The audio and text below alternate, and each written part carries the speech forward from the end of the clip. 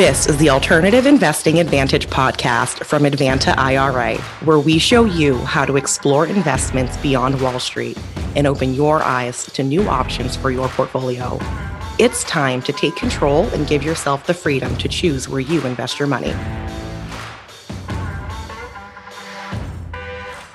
Hi, and welcome to another edition of the Alternative Investing Advantage podcast. As always, my name is Alex Perney, and today we are pleased to welcome on Tyson Ray, one of the founders of Forum Wealth Advisors. We're going to be taking a look at some alternative ways of exploring financial planning for those of you out there, which is certainly right up the alley of what we like to talk about on investing, and also we need to know how to plan for your financial future. So Tyson, thank you very much for being on with us today. If you wouldn't mind, give us a little bit of background about yourself before we dive into the topic at hand. Yeah, I guess the short version of the long story is I got into investing in part because I experienced what an eviction notice was on a fridge when I was like 12. Started working in the Midwest, in an area where you kind of had a lot of money, and then you had a lot of people that didn't have a lot of money, and a lot of people that didn't have money were serving the people that did. And one day I was getting a ride home from from the job I had. I lied at the house I lived in as I was being dropped off, because I was being dropped off by someone who was giving me a ride in their Ferrari. And I happened to ask the guy before I got out of the car, what'd you do? How'd you get here? And he's like, well, I had a business, but he said I really did well in the stock market. That was probably like 85, right? The movie Wall Street was in there somewhere in the early 80s. And, so at 16 in high school, they played the stock market game where they basically gave you fake money. And this was back when you literally had like the Wall Street Journal or the paper to go find what the stocks did from the day before, right? There was no computer to go look them up. And you built your portfolio, and within a few months, whoever made the most money won. I didn't win that because I didn't realize how much leverage. They teach all the wrong fundamentals in that game because it's who can make the most money the quickest and leverage and so on and so forth. But coming out of that, I wanted to buy an individual stock that I had tracked in the paper that had gone from 12 to 7, and I thought, hey, at $7, like I have enough money from my busboy tips that I can buy 100 shares of this thing. Let's see what happens. This is exciting. And of course, the problem was I was 16. I had to get my mom as approval, who, of course, with an eviction notice and no money, is like, you're not playing in the stock market. Like, we can't afford to do that, blah, blah, blah. And I ended up dragging her into the advisor's office at the time. And with some coaxing, my mom allowed me, which is funny because it was my money, which I was so upset about, to start investing $100 a month into 2 different mutual funds. And it's kind of funny, like if mom would have said yes, who knows where my career path would have been. It's like, it's often the things we were told we can't do that we're like, well, if you can't do it, then you want to do it, right? Absolutely. And so I came out of high school and was able at 18 to start making some decisions. And I, bought a few stocks and leveraged my portfolio and then proceeded to blow it up. But when I graduated college, I had spent so much time trying to convince my mom why this made sense. It was a logical transition for me to go into the business of trying to help people understand why they should invest and the difference it can make. So that's just compounded from there. Over the last 25 years of doing this as a profession, I have had the privilege of apprenticing in the first 5 years of my career underneath a gentleman who was a classic stockbroker, which was really the era that he grew up in, and then watched how that kind of changed after 2000 and the tech bubble. And it wasn't just picking stocks necessarily as much as it was building portfolios and things. He retired at 72. I was 27, I think it was, when I took his practice over. I proceeded to retire about 6 other financial advisor practices over my last 25 years. I've had the opportunity to hire or work with as a manager of probably about another 20 financial advisors. So I've basically bought practices and seen how it's been done. I've tried to teach how it's been done. I've seen how others have done this. And the book that I wrote called Total Relationship was about how I think it's best done. It's kind of like collecting of everything I've seen. I think there's a better way to do it than I think most people are going about it. And that's what we get to talk about a little bit today. Absolutely. It's funny that you bring up the stock market game. I had to do that in my intro to, what was it? intro to business administration in my freshman year in college. And freshman year in college, to say I wasn't the most studious of students. It was more concerned with, when can we go to the beach and get some beer? And Yes. but ironically enough, it was spring of 2007, and my two partners in the group decided that, oh, we just want to get out of here. So we just basically put all of our allocation into Apple. And what happened? But the iPhone released in spring of 2007. So we inadvertently won in our class, which was it was just a fluke chance, but we thought we were the smartest kids that You are that ever brilliant. existed. Yes. That was Yeah. pretty funny. It was, and Yeah. everyone was so angry in that class. They were like, these three guys that literally come for the test, and we're like, Right. hey, Yeah. we We still got crushed it. We A's. thought we were Brian Fruit. We didn't know, right? Yeah, it was that was pretty funny. There's still some people that bring it up when we get together, but hey, it is Hey, what it is. right. So, to the topic of financial planning and, kind of the trajectory you've had, what I really like to get the baseline of is, if you obviously have kind of a different way of looking at things, but let's kind of start with the, aspects of, general financial planning and investing that you really think, needed to be changed. Obviously, you have a different direction you like to go with it, but in the context of what you've seen that you feel like is either broken with the current system and how it works, or just really doesn't play to the client's best interest. So let's kind of start with the issues that you've kind of seen around this industry and kind of get into what your opinions are and thoughts on how to improve that in the way that you do it as well. Yeah, I think so. When I started in this career 25 years ago, the title on my business card was still actually stockbroker, and it was back in 1998, 99. People, you still had to call in to see what the stock market was doing. Right, the screen was green. You'd go type in a symbol and get the quote, um, and you were taught to sell. I mean, I went to sales training to teach, to sell, and give people a reason to buy. It's like the great movie with A Pursuit of Happiness. He was selling one thing, and then he found out he could sell stocks, and the rest was history. And uh, I think what has evolved over the last 25 years of my career is you're still you've what's evolved is the title. What the job is people are still selling last week's winning lotto numbers. I mean, they're still using past performance to say this is why you should own something, and it's how much money do you have so I can put it in these products and either earn a commission or or a fee or a trail. And some type of financial planning may be on the front end to mask what the sale ends up being, but the whole idea of then spending all of your time with the client trying to show them a past performance report that has all these charts and graphs, and they've created so many benchmarks you can go in a report and try and find something you beat to show the client you're adding some kind of value, but it's all backwards looking. And what the Total Relationship book is about trying to teach a different conversation about what I think and feel and have experienced, what clients are really looking for, what people really need. And the it's a lot of it's mistakes I've made in my own career or learned from others. And a specific example is people make the greatest financial mistakes, or can, with houses and cars. There's others, but just use those two for a minute. And it's partially because mental accounting sets in. And if you're building a house or buying more of a house, it's just easy to get out over your skis, right? Because it's, well, I want this. And you can afford a $30,000 car, but you get the $50,000 car because you like leather seats and the moon roof and the stereo system and et cetera, all the upgrades, right?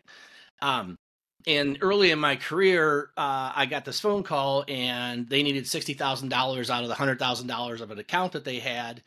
And they were at the dealer and they need it now. And then they were upset that, you have to wait 2 or 3 days to even get the money. And we had just made the investment about 18 months earlier. So wait a second, this was supposed to be long-term, but yeah, I decided to get a car, and now they're taking it out of their portfolio, and the market was down. So it's like, wait a minute, like I got paid to sell you this 18 months ago because it was supposed to be long-term, but now you're cutting the portfolio or the position like over in half, and it's down. Like I added no value. It just felt like a disastrous. Mm-hmm. And I learned in that conversation with that person at that time, and I ask it ever since, is, Alex, you buy cars usually one of three ways. You drive it till it's dead, you drive it for a certain number of years, or you drive it for a certain number of miles. And so part of the financial planning isn't just like how long you're going to be in retirement or how far away it is. It's like what a client really needs to know is, when are you buying the next car and where's that money coming from? As one little snapshot of how financial planning needs to be better at where the rubber meets the road, not just projecting the rest of forever, which that's a tool. But if you're not bringing that back into the practical, what does the next 6 to 12 months look like? Which, by the way, is still a bit of a guess, 12 months, but like people know clear, are you going to buy a car in the next 6 months? Like you can answer that for the most, unless you're impulsive. Well, if you're impulsive, you don't have any money, but most of the time. And that's where, again, I think too many people are missing the fact that they're just reacting. Too many advisors are just reacting to whatever the clients call them to basically say, this is what I want. Oh, you want it? Okay, here it is. Instead of thinking in terms of, wait a minute, what shouldn't be invested? One of the core tenets of the total relationship is about making sure you have the right amount of cash allocated for what the client needs in the next 6 to 12 to 24 months, and don't subject that to risk because you can't afford to.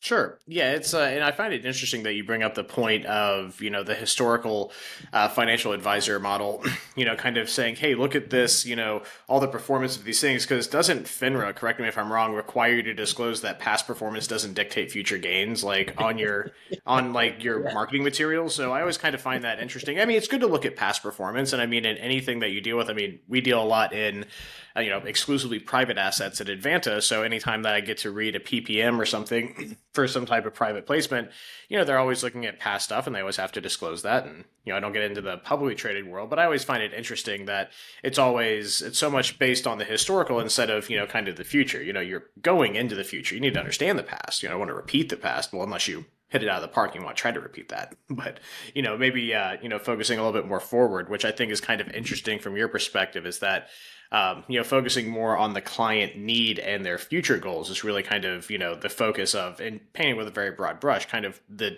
trajectory you prefer to take rather than looking back and saying, hey, look what I have done and can do, instead of saying, hey, look at what we can do going forward.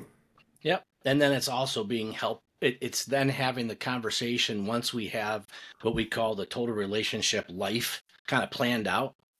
Okay, how many more years you want to work, and what do you want to do in retirement, and what kind of standard of living is that, and what's the vacation budget, and what's the home improvements we need to plan for, when's the roof kind of going to be replaced, like things people don't think about. Like, how's the house? House is, you live there till you're retired. Yes, okay, great. Well, replace a roof is, depending on the size of the house, $10, $20, $30,000. Replace windows, it's 10 grand. Replace carpet, it's 10 grand. Paint the whole, depending on the size of the house. There's chunks of capital there. And part of it is just trying to help get people practical around, hey, what do you need the next 12 months? And are you saving for it, or is it coming from somewhere? And if it's coming from somewhere, can we be looking out ahead of time to decide where it comes from? Because the best time to take some profits off of an investment is when you have them, not the day you need the money, because now you're at the mercy. It's like you can't, we say in the book, you can't time the market, you can't time the future rate of any investment, but you can time your needs and when you take money out, and to be thinking about doing it ahead of the need, which also for a lot of people gives them permission. Well, I don't want to spend that money on that car. Most of the clients we have that have a lot of money saved, which means they didn't spend. Which ironically, the psychology of that means once they get into retirement, which is why they saved all this money, they're afraid to spend it. And what we found is by asking forward-looking questions, we can find out what those capital needs are, then get permission from them to go capture those as we see fit where they best can come from. And it's amazing once they see that this piece of profit, this 30 grand was set now into their cash in their bank account, they actually then can go feel like they can spend it versus waiting for them to call to ask. Sometimes they don't. Sure.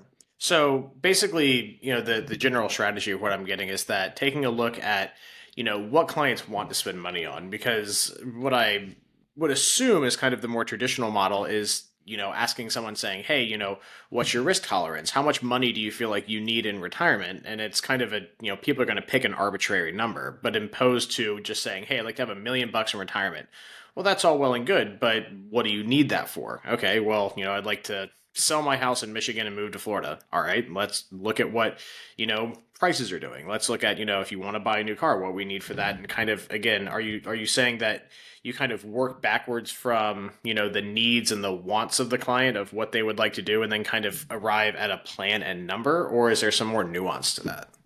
Yeah, it's kind of different for the stage of where the people are at. So if I kind of broke it down into the accumulators, right? They're wanting to save for retirement. A lot of times people decide or wake up one day and decide I need to get serious about saving for my future, and they come and show up and they want to give you not all their money, but they want to give you all this money. And for those people, you actually need to take the time to figure out, why shouldn't we do this?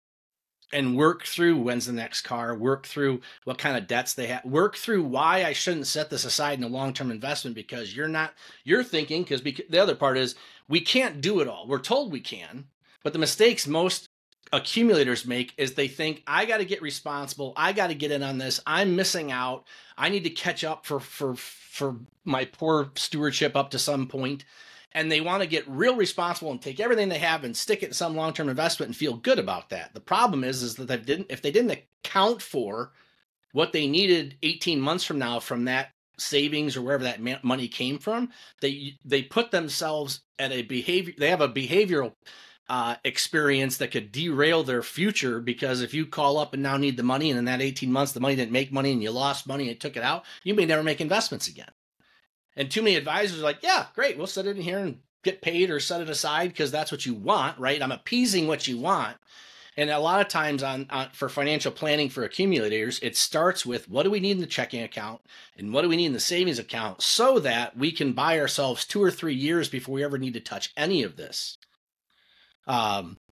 Especially if you're putting it in some type of IRA or Roth IRA or some type of tax deferral or a private placement or whatever these are. It's got to make sure that this is money you cannot touch again, right? Yep. We ask silly questions, but it's like I've done more.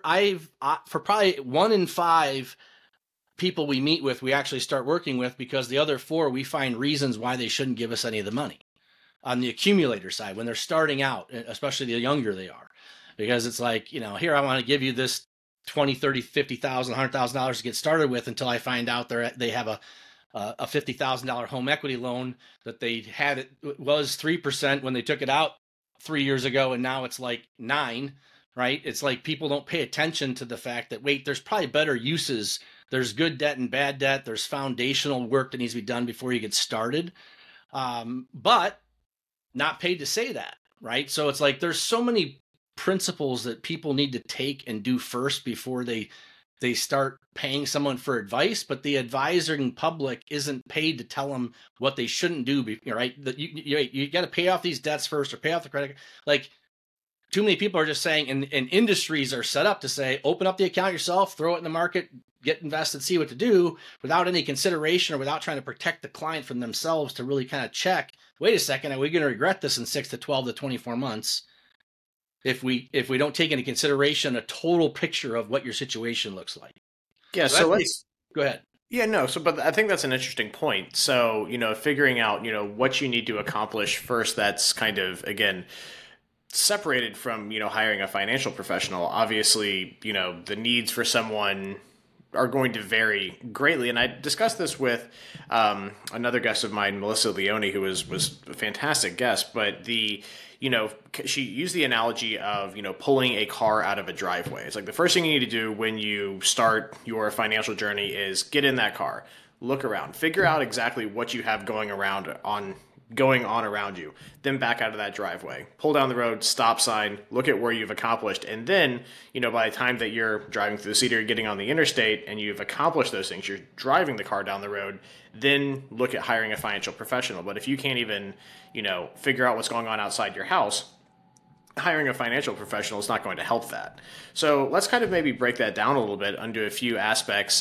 You mentioned of what the, more introspective thing that people need to do. If you want to become an accumulator, well, you have to be, in a position that makes sense. You can't say, take all my money, stick it in here when you have things like credit card debts, big outstanding private student loans, maybe a HELOC or something else that's just like eating up all this capital that you well and do need money for, but you also have to be realistic that you don't want to, again, like to the example of dumping all this money in and then not realizing that you have all this other stuff going on, having to pull stuff out, maybe taking losses. So what are some of the kind of the big things out there that people need to kind of, again, take pause, look at first before maybe they jump into the realm of, having a professional money manager or financial advisor? What are those good baseline metrics?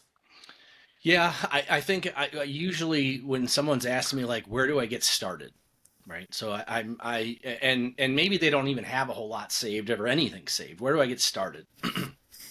And what I tell them is that it's to have an understanding of what are your debts that have a fixed rate and a set period of payments. Often car loans, mortgages, student loans for the most part, they have a fixed rate of interest and they have a fixed payment for a fixed period of terms, and just know what those are.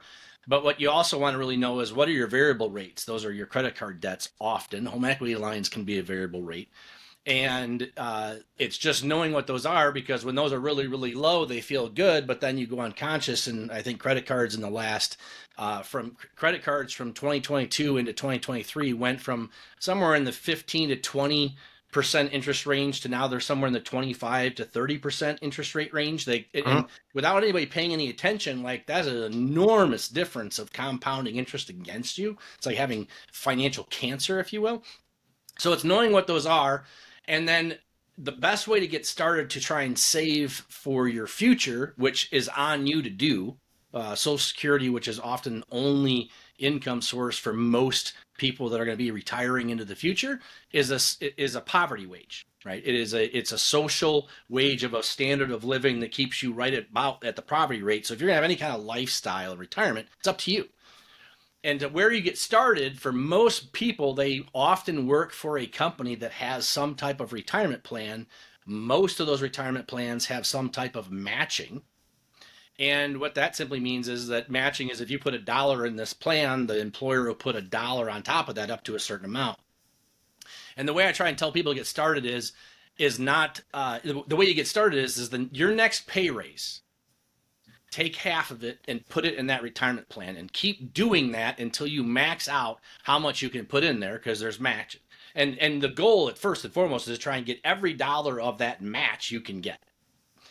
That is secondary to paying down your variable interest rates that are over 10% or double digits. And the reason for that is that just compounds against you for the most part, to say the least. But after that, the other thing that a lot of those retirement plans allow you to do is you're putting money aside before you pay taxes on that money, which really, if you're trying to save $100, for example, it's like you're saving 120, because that 20% tax, you're not losing that to get your 100, because it's coming out on a pre-tax basis for most people.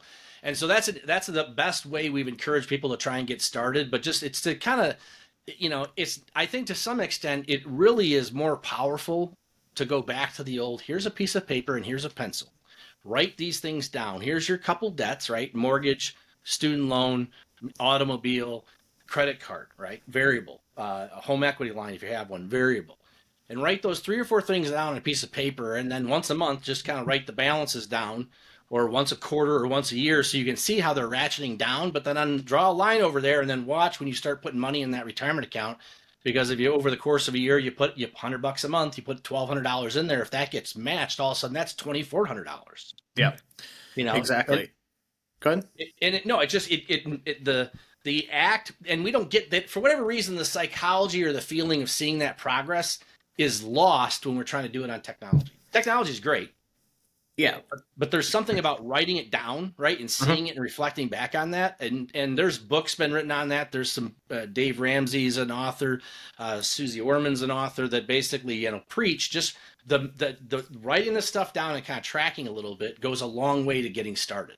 Yeah, and I think kind of a core focus is, again, with you, correct me if I'm wrong, but is a lot of the psychology of the person that you're advising, correct, is kind of a core tenet of it? Yep. Yeah, so before we kind of dive into that, one interesting thing that I like to bring up, for whatever reason, I tend to be the glutton for punishment with new legislation, and getting to read those big stacks of awesome legislative documents. But one thing in mentioning, participating in retirement plans and especially looking at variable or higher interest rate debts that people have, and student loans is a big one. But you mentioned the employer match for 401ks. Are you aware or have you seen the portion of the legislation that offers the participation qualification for paying student loans and getting the employer match to 401k plans that was written in? They haven't given guidance on it yet, but I think it's kind of a cool little adjunct. Are you aware of that one? Yeah, so the gist of how that, again, the gist of how that works is where you, for the money that you would have had the opportunity to put into a 401k, to the extent that you can show on a statement that you put that in against your student loans, that Hmm. counts as your contribution. The employer then, if there's matching dollars, it doesn't, and this gets confusing for some, they misread it. It doesn't, Yeah. the employer match doesn't go against paying down your student loan. The employer match still goes in that retirement account that you get to Yep. have with the employer. But it's a way, and you can do both, right? So it's not, you can, if you made these minimum payments or whatever your payments is on your student loans, and in addition to that you made this 401k contribution, but that you didn't qualify for the full match, well, if you add your student loan payments you might. And so that is, yeah, they, the Secure Act 1 and Secure Act 2, one was simple, one was a lot of changes, but two was like 101. It's like Yeah. holy buckets. Yeah, They it got was a it was lot. pretty cool. And rarely do I ever give our legislators a lot of kudos, but they definitely did some good stuff. I don't really know how well implemented things like a Roth SEP IRA and a Roth Simple IRA are going to be in functionality. We'll see. They haven't even given us guidance on how to report those to them yet, so we don't even have reporting codes. But anecdotally, personally, from that, when I first started my career, my wife and I made the decision that we were going to pay our student loans at the detriment of participating in 401k plans, which I think, in the long run, through our, later half of our 20s was a better decision. Make sure we get rid of that. It's harder to make 9%. It's harder to make 18% to make 9 on that money as opposed to just pay that off and then just try to shoot for 9%. It's that adage of, it's like, just because you're paying, you don't have to make 9% to make up for that. You have to make 18 to make 9. And people don't kind of realize that, which is odd, but I think that again, that's a really good aspect. And anytime we get into this area, I like to make sure people realize there's some good stuff that just came out. But not to get too far sidetracked into that. I just, again, Yeah, no. I'll give credit where credit's due occasionally. Yeah, I think there's a psychology though that is, I almost, you can change it. I don't see it changed as much as I see people kind of either grew up with it or it evolved, and it has to do with what we call funded contentment. It has to do with what brings them happiness. And so if your happiness is the new car or the bigger house, it's like financially you might struggle your whole life. I've been dumbfounded that I have had. I can think of a couple that has, if they have 5 kids, they have 7 now. But by the time they were 30, they had had their little house paid off. They had had well over 6 figures saved, not just in retirement accounts, but the ability to come and try and start building wealth. And realizing that I think the one was the stay at home overseeing the kids, and the other one was maybe making $50,000 or $60,000. It wasn't like a lot, like it wasn't like this huge salary. And I started asking silly questions. I'm like, "What did you do?" And it's just like, well, we clip coupons, and we the one that threw me was at night we'll never have the house. We set the house at 60. We just have a lot of blankets. It's just like, we are in the northern, I'm in the northern Midwest. It's like you get a couple months where it's pretty chilly, and it's like, okay, and they don't have air conditioning. So, okay, I guess it gets a little warm on the other side, but it's just like, okay, but those little sacrifices added up, and they were content as clams about it. And yet you have other people, it's like, I can't get my house cold enough, right? And I'm paying through the nose to have it. Um, and the bigger, better, more. If I can graduate to the other extreme for a minute, though, so that's the psychology of those that are starting out in the accumulating phase. You have all these baby boomers. I think it's 10,000 a day are turning 65 till Yep. 2030. So you have all these folks that have saved for retirement. And what the total relationship helps do for them is to try and teach the financial advisors to help the client realize, if you have enough to retire, there's a psychology that I just got to keep working. I need to save more. I need to save more. and realizing that some people end up retired or working longer than they needed to, that they could have retired years ago. And then, from a health standpoint, you may not have these, where do you want to spend your time, at the office working for somebody else, or at home, or with your family, or exploring other opportunities? And ironically, for some, it's a personal choice, right? It's how you're wired. But when we can sit down with somebody and help them realize they can be done, I've had clients that wanted to quit their job, come to see me, go to retire. They realize they don't think they can. I show them they can, and then they stay working. And they stay working because all of a sudden they realize what bothered them at work bothered them because they had to work, because they had to keep saving for retirement. And once they realized I could retire whenever I want, now they like work, and the things that bother them is like, well, I could just quit, but I'll just come back tomorrow and see if I still don't like it, right? And so all of a sudden it became this freedom of a quality of life of, again, going back to what is contentment, and is it retirement, or is it not having to work with the pressure of I have to do it, but I choose to do it, which is a different mindset, right? That's the part of the planning process, is under not having anything to do with the money, has everything to do with what do they want out of their life. And what does that cost? And then understand you can't do it all. So is it spending more on travel, or having a bigger home, or is it downsizing the home, or how do we fix the automobile purchases and spread those out? How do we make this cash flow last? How do we take advantage if you have all this money in a retirement account and nothing outside of these retirement accounts, and your loopholes and the tax planning that came out with the Secure Act that we just talked about? There's so much to explore that has nothing to do with what we actually end up investing the money in. Sure. So let's kind of explore that to a point. So, obviously there's probably like a general, intro that you have with people, talking about, trying to figure out their psychology, their wants and needs. And it's obviously going to change for everyone. But as a general benchmark, or just, a normal, course of conversation, like, let's explore kind of how that typically goes. Where would you say that people kind of overestimate wants and needs, and typically places where people are underselling themselves on kind of what they want and need, and kind of where's the, slope intersect of those two, goals, if they will? Yeah. So when we get started with someone, we'll sit down, and it's, the total relationship kind of has three phases to it, to working with a client, or an advisor advising clients. The first part of it starts with, again, this life plan, the total relationship around how you relate, going back to understanding a client's relationship to family members. Start there. We ask how your parents are doing, because parents are one of three categories. You're either going to receive an inheritance from them, they're going to break even, or you're going to need to financially help them. It's often one of the three. And to call a client to talk to them about anything with regards to their own lives, to find out that mom or dad just fell, or just got diagnosed with something, like these things really affect people, and just trying to stay in touch with. And if unfortunately one of the parents have passed away, we'll ask how old they were when that happened, to decide, to understand the psychology behind, well, if your dad passed away when you were, when he was 50 and you were 27, and now you're 50 or 55, that may affect how long you think you're going to live. Those are all important parts of understanding the psychology and the behavior of how people are going to make these financial decisions. So that's part of the conversation. Family members, and then also kids. Do you want kids? How many do you have? Are you done having them?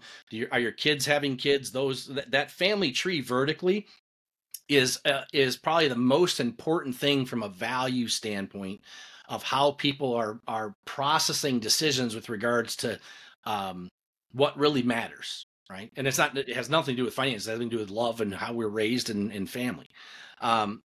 Beyond that, we get into health, right? The health of the actual client themselves, the individual themselves, because if they have health issues or prevailing health issues, or the family has genetic health issues that are going to be out there, again, when we're trying to talk to, if the planning software says, hey, you're going to live to 100, well, without asking some of these other questions, you may not, just start with, hey, you live to 100. I'd rather flush out that you already have concerns. You don't think you're going to live till 70. Right. So those are important points. And instead of saying, hey, it's 100 and you back it down to 70 and then I find out why, I'd rather ask these relational questions on the front end, and how the individual relates emotionally to these different facts that are out there. So family, health, we then get into talk about occupation. What's the job? Are you afraid of the job? Do you like the job? What's the job you do if you could do any job you wanted to do? Retirement is the last job people have, as we like to say. We talk about your recreations because that's often what you spend money on with regards to hobbies and things that you like to do. Those evolve and then fall off, right? They have a life of 3 to 5 to 10 years at the most before all of a sudden you're on to doing something else. Occupation, recreation, mission is what you're called. This is where you're going to find out about what kind of volunteering they want to do, what kind of impact they want to have in the world beyond just their family and their friends, what legacy they want to leave. And so that's kind of what we'd like to say, that's kind of the form their life is taking. Beyond that, we get into granular things. It's like, let's talk about your house. Do you think you're going to stay in the house for the next 5, 10 years? You're going to retire in your house? You're going to die in your house? Tell me about your house. Do you want to upgrade, downgrade? Do you want to add on additions? Are you looking to remodel? What needs to be done? What are the home improvements? Because these are all finding out time frames of when capital may be needed. Then we get into travel because, especially coming out of COVID, it was like, nope, I don't care. I'm going, right? And what's kind of the annual travel budget? How many trips do you kind of do a year in the United States? Are you flying or driving, or is it next door, or you don't travel at all? Some people are extremely content just staying in their homes. It's like just trying to understand what that looks like. Or nope, it's international, or I don't like, when I get done working, I'm going to travel the world. And it's just understanding what these dreams and hopes and goals are. Getting after that. So again, health, homes, travel, automobiles. Literally, like, we track clients' mileage going back to, if you drive a car and every 100,000 miles you turn it over, I want to know how close we are to that 100,000 mark, right? And especially when clients get into retirement, if the husband and wife every year were buying the car, when they bought cars, they bought 2 of them on the same year. A planning thing is to stretch those purchases out a little bit. So it's like every other year, or every 3 years, or every 5 years, we're buying a car, and spreading out that financial hit to the accounts.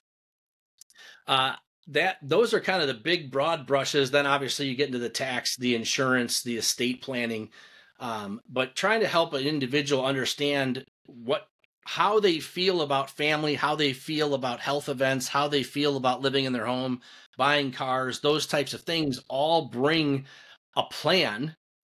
And then the second meeting, that's the first meeting. The second meeting, if we're working with somebody, gets around the wealth and how do they feel about markets or risk, their bank accounts, what have they saved, what's their income power, what was the goal over here for retirement, and we're trying to understand then the relationship of the wealth to how those come together.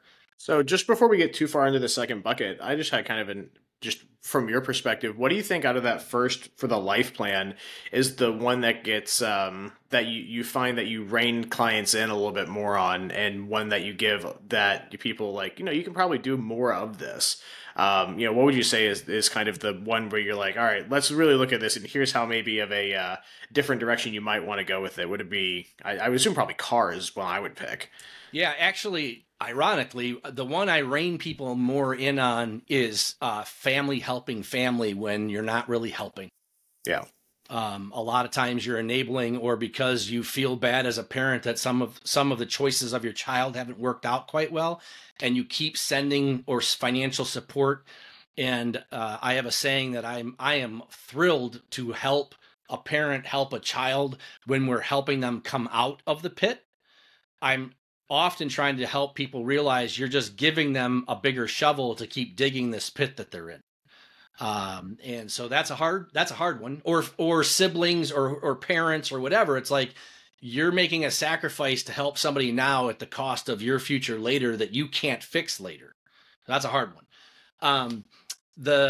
Ironically, for most of our clients that are retired, we spend more of our time not reining them in. It's encouraging them to do it. Yeah. And on the accumulator side, it's a mixed bag because it depends where it's as they're figuring things out or as they have different inheritances. But for the most part, it's to try and get them away from the instant gratification and realize the financial benefit of delayed gratification, of spending the money because we saved it up and now we have it, than financing it. Yeah. For the most part, if you can avoid the financing costs of everything you purchase, probably outside of the home, and especially the home improvements, the better your whole financial situation will be.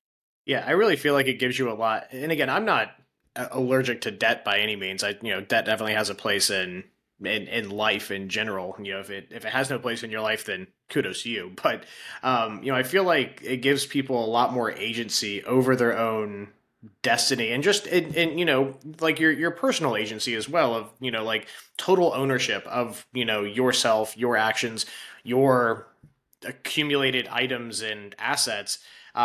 If you can own things, again, I'm a car guy, but I'm allergic to car payments. So, I have a Jeep in a million pieces, wheel and deal. And my car actually will click over 200,000 miles when I go to Orlando this weekend. I love that thing. I'm never getting rid of it. So I There definitely you am go. the person that Yeah. falls into that bucket. Um, but again, that's just kind of my personal anecdote to it, is that, there's something to be said. And, obviously, like you said, spend money. If you've accumulated it, you don't get to take it with you at the end of the day. You need to look at that bucket of, what kind of legacy do you want to have to people, but, enjoy the things that you've worked hard for. But the ownership and agency is something, at least personally, from my financial goal and plan, that I really feel is important. One day I'll have the house paid off, but we don't have consumer debt on anything. We own all the fun toys and everything. So again, I kind of Yeah. agree to that point And the really hard part quickly. with the house, well, the other thing we've tried to help people realize is stop thinking that your home is an investment; it's a home.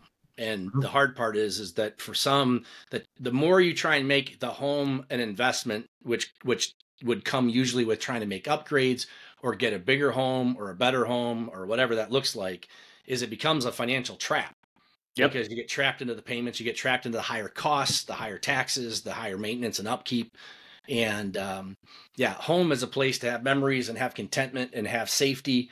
And the longer you can stay in one place, the better, because the realtor hits and the taxes of the tax to moving, and we got to get rid of everything, and then the stress of all that. It's staying put is a great financial place to be for most people once they get settled into their decision around kids. Sure. Okay, great. Now let's since we're kind of coming up a little bit towards the end of it, I want to kind of make sure we covered the life plan portion of it. You mentioned there's three basic buckets, right, to kind of how Yep. you approach this. So what Yep. would be the second one that we can transition Yeah, into? so the total relationship is wealth, and so that's going back to your feelings about your wealth, your opportunities to build wealth, the wealth you may be receiving from parents, how you're going to steward your wealth, and then what aspect of that wealth needs to grow to keep up with the cost of living and your purchasing power. And realize that as everybody is experiencing some inflation in 20, everybody experienced inflation here in 2023, you have to actually set yourself up to beat inflation before the inflation shows up.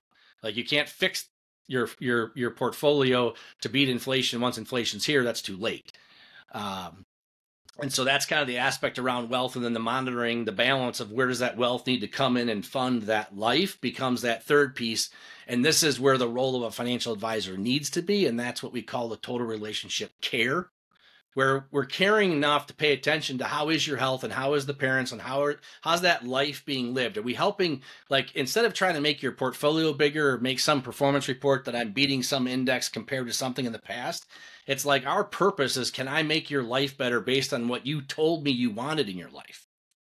Because the truth of the matter is, I don't care who you are, you can't have it all. I mean, the world's trying to tell us with $1 trillion marketing plan that we can, and we should try, and let's go into debt to do so. And the reality is no, you can't have it all, but you can have a lot of what you wanted. And how do we help you get there? And how do we help you realize that no, that money needs to come out of that investment that you really love and now be set aside to buy that improvement or take that vacation or allow you now to retire and take that income stream that you can come from these assets that we set aside, and caring to monitor both of those things and talk about, again, where's that mileage on the car? Good for you. We become an advocate. How's the Jeep? Can we get to 300? Right? Let's do that. And it's not how Apple's doing or how the S&P 500 is doing or what's going on in the market. And let me show you performance reports or your large cap or your mid cap or your small cap, or somehow my value add is I'm going to beat a world market that everyone's going to come out in the averaging over the course of people's lifetimes. That the real value of an advisor is how you can care for those two different buckets if you start asking questions and be focusing a little bit differently than you were taught or than the tools that these industries give us to use. Yeah, no, I really, and again, this is, I always like to kind of, get a different perspective or try to learn something from any one of my clients, or any one of my podcast guests. And, sometimes not that I know everything, but, I can kind of say, yeah, I generally understand everything and I've had a lot of experience, but I've never really kind of thought about the psychology to this extent. It may be this granular. It's interesting to kind of take a look at it from the perspective of, okay, you know, and for better or worse, you know, mainly my financial kind of generalized plan is, you know, try to keep any type of variable debt as low or as like removed as possible, fixed rate debt as low of an interest rate possible, stretched out over as long of a period as possible, and then just kind of, you know, shooting for, you know, as many commas and zeros as I can in my financial portfolios. But really past that, I really don't really kind of think about the you know, the psychology behind it. And it's definitely interesting to think because that all drives the decisions I've made. But I think I could,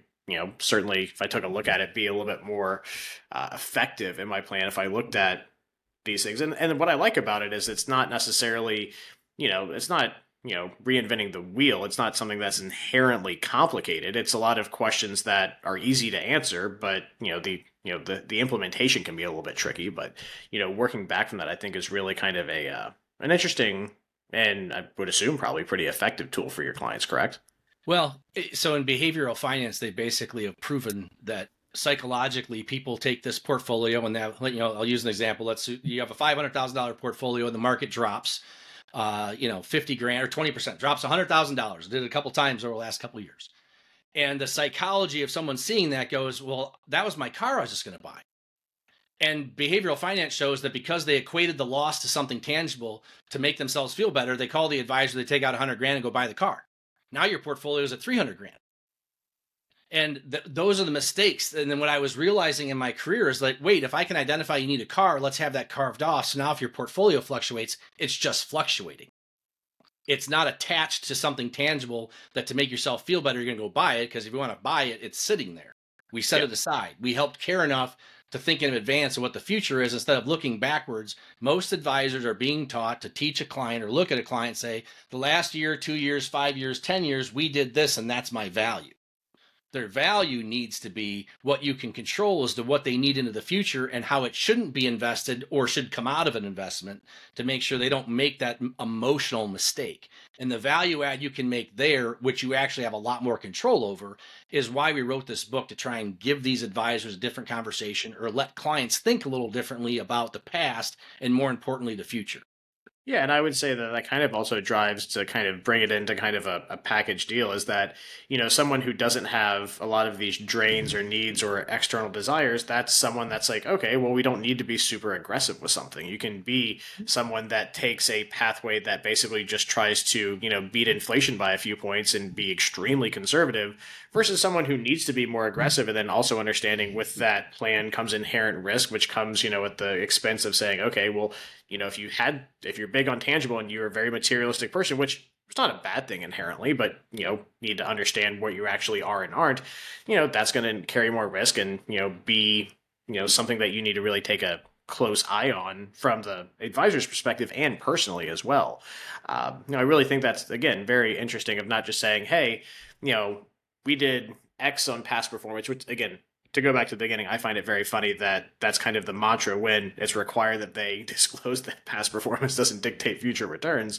But, you know, saying, hey, okay, great, you know, you want to retire, you want $1 million. Well, here's what we've done over here. Here's how much you need to put in XYZ on the computer and kind of ship it. You know, I do. Again, I like the, you know, again, more distilled down granular look at the psychology of this. I think that's really interesting. Yeah, the greatest joy we have is when we help a client, usually in later stages of life, realize they have made it. They have enough. They have all that they need to live the rest of their lives, and to help them realize, okay, let's draw a line in the sand, and then the next year, whatever we grow above whatever that dollar amount was, that's money that you can choose to start giving while you're living to whoever that is, whether it's a charity or a loved one, or just realize you have that freedom to carve that out and set that aside and let them find out what does that look like. That brings a whole different perspective of joy to a client's life. And the funny thing is, as I tell them, I'm like, I'm not paid to tell you that. Actually, I make less by telling you that, because you're taking the money out of a portfolio that we've helped grow to go give it to somebody you love. But that's what the purpose of why we get out of bed in the morning is, to try and make people's lives better and help them realize, within the context of the relationship that they have with us and that they have with the life that they want to have and the wealth that they want to have, and allowing someone to care for them in this way, is something that we want to kind of help other people think about, try and implement, and make a difference doing so. Oh, I think that's a very good place to bring this in for a landing. So, if people are interested more in reading up on what you have, I understand you wrote a book to this effect as well, or interested in engaging you for some professional services. How can they reach you? Yeah, so the best way is through LinkedIn. For financial advisors, we created a little group called Total Relationship Advisors where we're going to put some content that's kind of advisor focused. But for individual investors that want to talk a little bit more, LinkedIn's a good place to go. The book is coming out at the end of October on Amazon called The Total Relationship. And so that's another place that people can go and just kind of read up themselves on it. But other than that, LinkedIn is probably the easiest way to connect. All right, fantastic. Well, Tyson, I know the most valuable asset we all have is our time because we can't make any more of it. So I appreciate you taking some of it today to be with us. This is the Alternative Investing Advantage podcast. My name is Alex Perney, and always have a great day.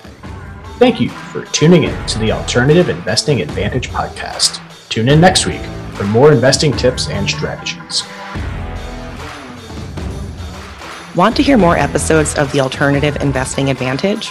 Search podcast at advantaira.com and subscribe.